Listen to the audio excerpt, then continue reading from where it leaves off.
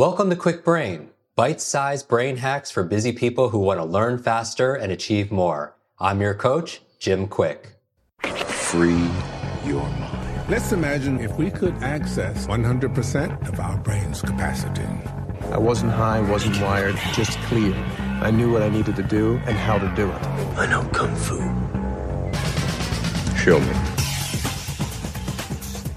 Welcome back, Quick Brains. Here's my question for you today is, what are the invisible supervillains that are wreaking havoc on your incredible superpower, which is your brain? What are these supervillains? And this is a very important topic that's near and dear to my heart because we're always talking about up-leveling different things. But what are the obstacles? What are the invisible forces that are actually taking you away and holding you back?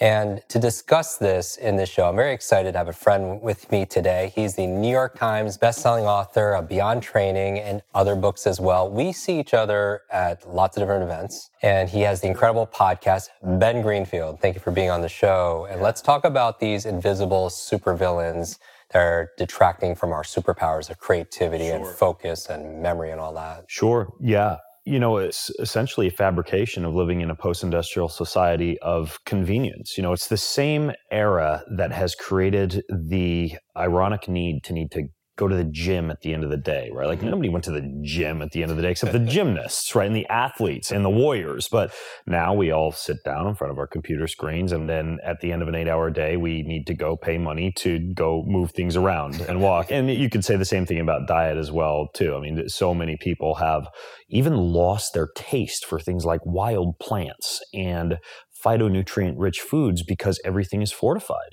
Packaged and processed foods are fortified with multivitamins, with minerals.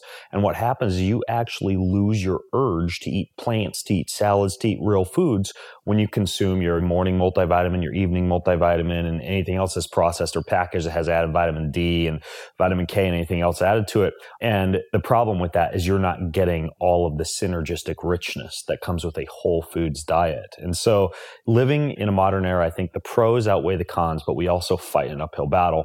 And one of the uphill battles that we fight, of course, in the realm of cognition and brain optimization are these invisible, I think you referred to them as supervillains. And the four that are the most important, in my opinion, are air, light, water, which I know is not technically invisible, but it's clear, and electricity. So when it comes to these four variables, what I find is that people who have the perfect exercise program and the perfect nutrition program and who still do not feel as though their brains are operating properly, they get brain fog in the afternoon, they get fuzzy thinking, they can't engage in word recall, memory, and a lot of the things that you teach, they really struggle with still because they're being constantly bombarded by issues with air, light, water, and electricity. So what do I mean by that?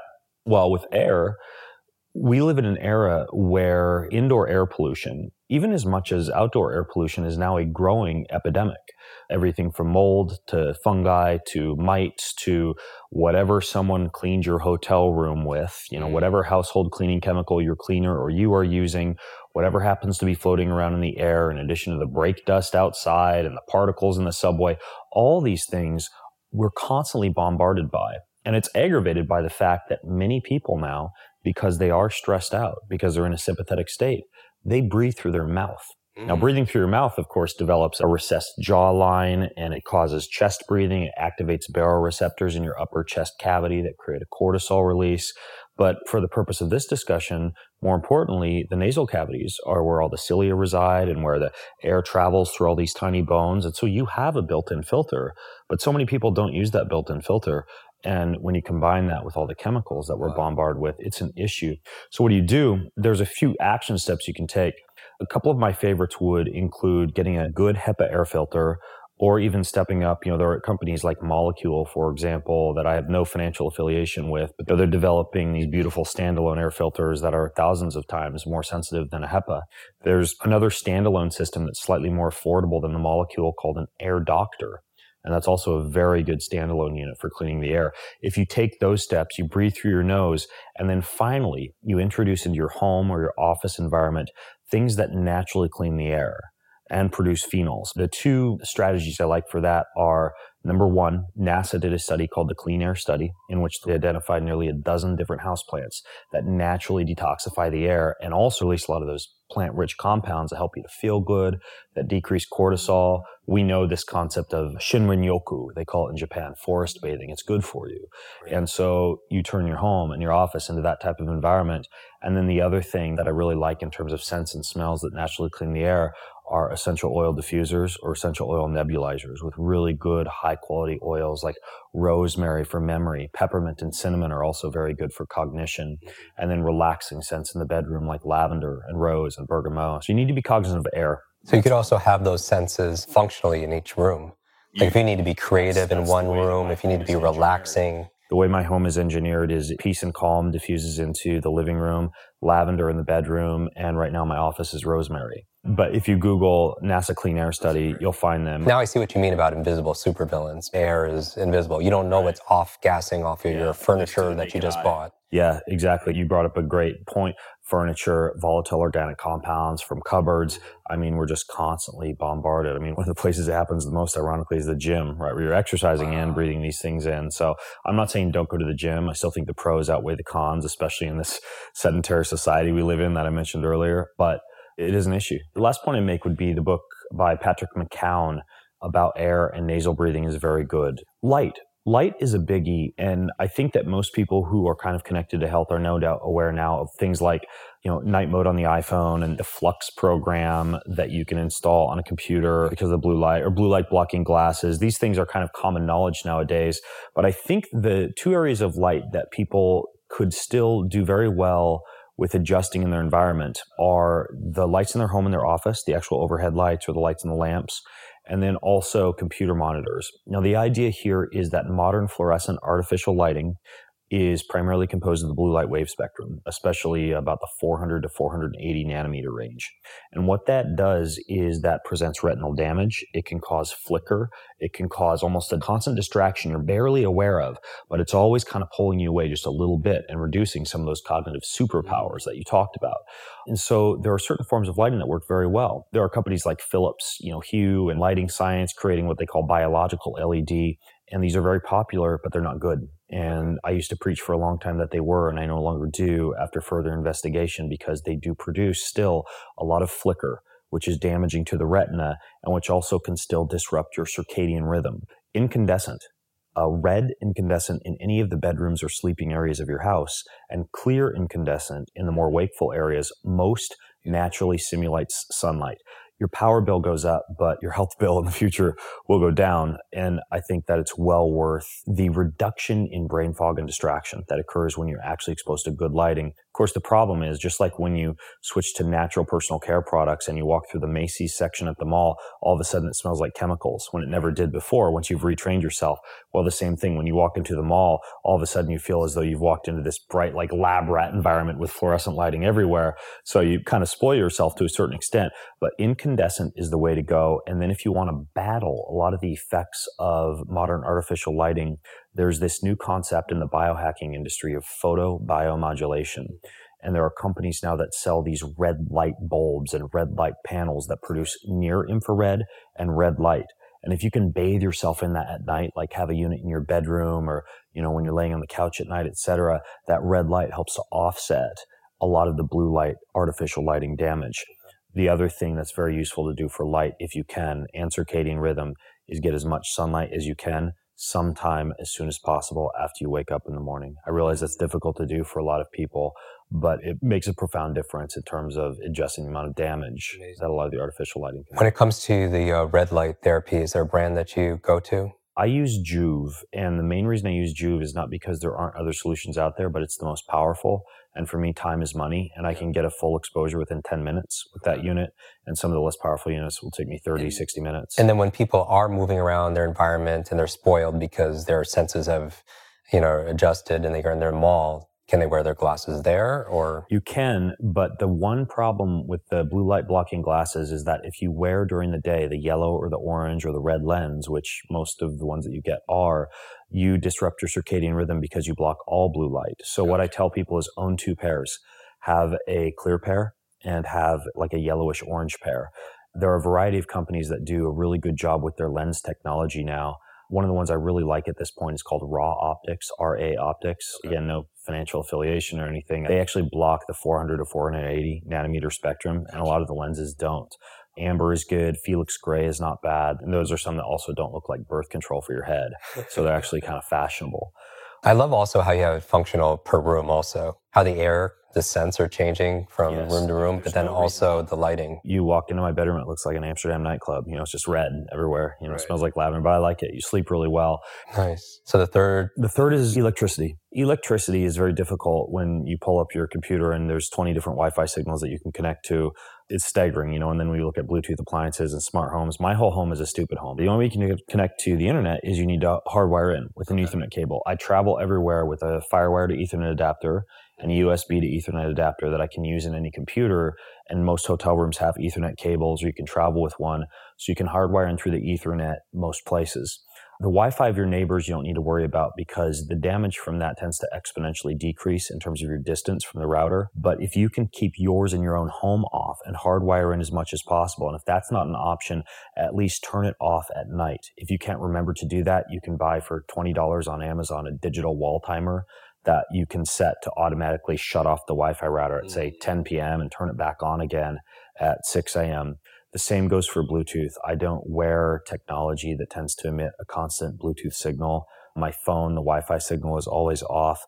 These modern conveniences have been shown over and over again to specifically cause issues with what are called the calcium channels on your cells. When you look at the body, the entire body is a battery, right? The human body operates on electrochemical gradients, and anytime you get exposed to any signal, Wi-Fi, Bluetooth, being adamant and aware of Wi-Fi and Bluetooth in your environment is smart. And if you don't need your phone to be on, keeping it in airplane mode. I know a lot of these things people are increasingly aware of, but I would say one of the better books, because I could talk for an hour about this, or I could recommend a pretty good resource, would be The Non-Tinfoil Hat Guide to EMF. It's a great name. It's by Nicholas Pinault, and it's a really good resource to be able to see some practical things that you can do to mitigate what they call EMF, electromagnetic fields, dirty electricity, electrical pollution in your environment. It's a biggie. And one of the first things you can do is just figure out how not to use Wi-Fi and not to use Bluetooth and not to use your cell phone signal unless you absolutely have to. Finally, you can vastly mitigate the damage of Wi-Fi and Bluetooth exposure by pushing the reboot button on your body's battery. The best way to push the reboot button is I get my hands or my feet in touch with the planet Earth. And the planet Earth creates a natural, what's called a pulsed electromagnetic field frequency. It's also referred to as grounding or earthing. Anytime you touch it, it reboots you. So if you can get outside in your bare feet or your hands, there are even technologies, they call them PEMF technologies, or grounding and earthing mats. And they ground in through the grounding plug in your home or your apartment or your condo and give you access to be able to touch the earth without actually touching the earth. The two that I like right now that would be affordable and accessible for most people would be anything designed by Dr. William Pollock, Pawluk. His technology is very good. And there's another guy named Bob Dennis. His technology is not quite as user-friendly, but I think is even better. And those are called the ICES units that he makes. Those are good models for PEMF. And then finally, the fourth supervillain, water, the kind of sort of invisible one. A lot of people already know that you're supposed to drink, however much you weigh in pounds, you divide that by 2. That's how many ounces of water you drink per day. And you drink water and boom, that's it. And you're hydrated. It's not true. Your body relies upon a lot more than that to stay hydrated. What we know now is that there's this aqueous gel matrix that the cell resides in. And that water is what helps to move nutrients and minerals in and out of the cell. The only way that happens is if the water that you consume is actually charged, actually carries a good electrical charge. Now, the two best ways to do that, in addition to just purifying your water, would be to drink structured water or to drink hydrogen-rich water. Those are the two best forms of water based on the existing technology today to be able to adequately hydrate your body. Both of those technologies still require you to add minerals to the water. And so the way that I recommend people set things up is as follows. A, you filter your water. You use a reverse osmosis filter or a carbon block filter. Carbon block doesn't filter out quite as much as reverse osmosis, but the carbon block technology nowadays is good enough to where it's going to get most things. Both of those methods remove some minerals from the water. So after you've filtered your water, as you're going throughout your day drinking water, you need to figure out a way to get a lot of minerals into your body so that the water actually gets absorbed. The 3 best ways I like to do that are number one, keep a Celtic sea salt shaker around your house and just put a little bit into each glass of water that you drink or each bottle of water that you drink. Number two, there's a company called Quicksilver Scientific, and they make this mineral solution.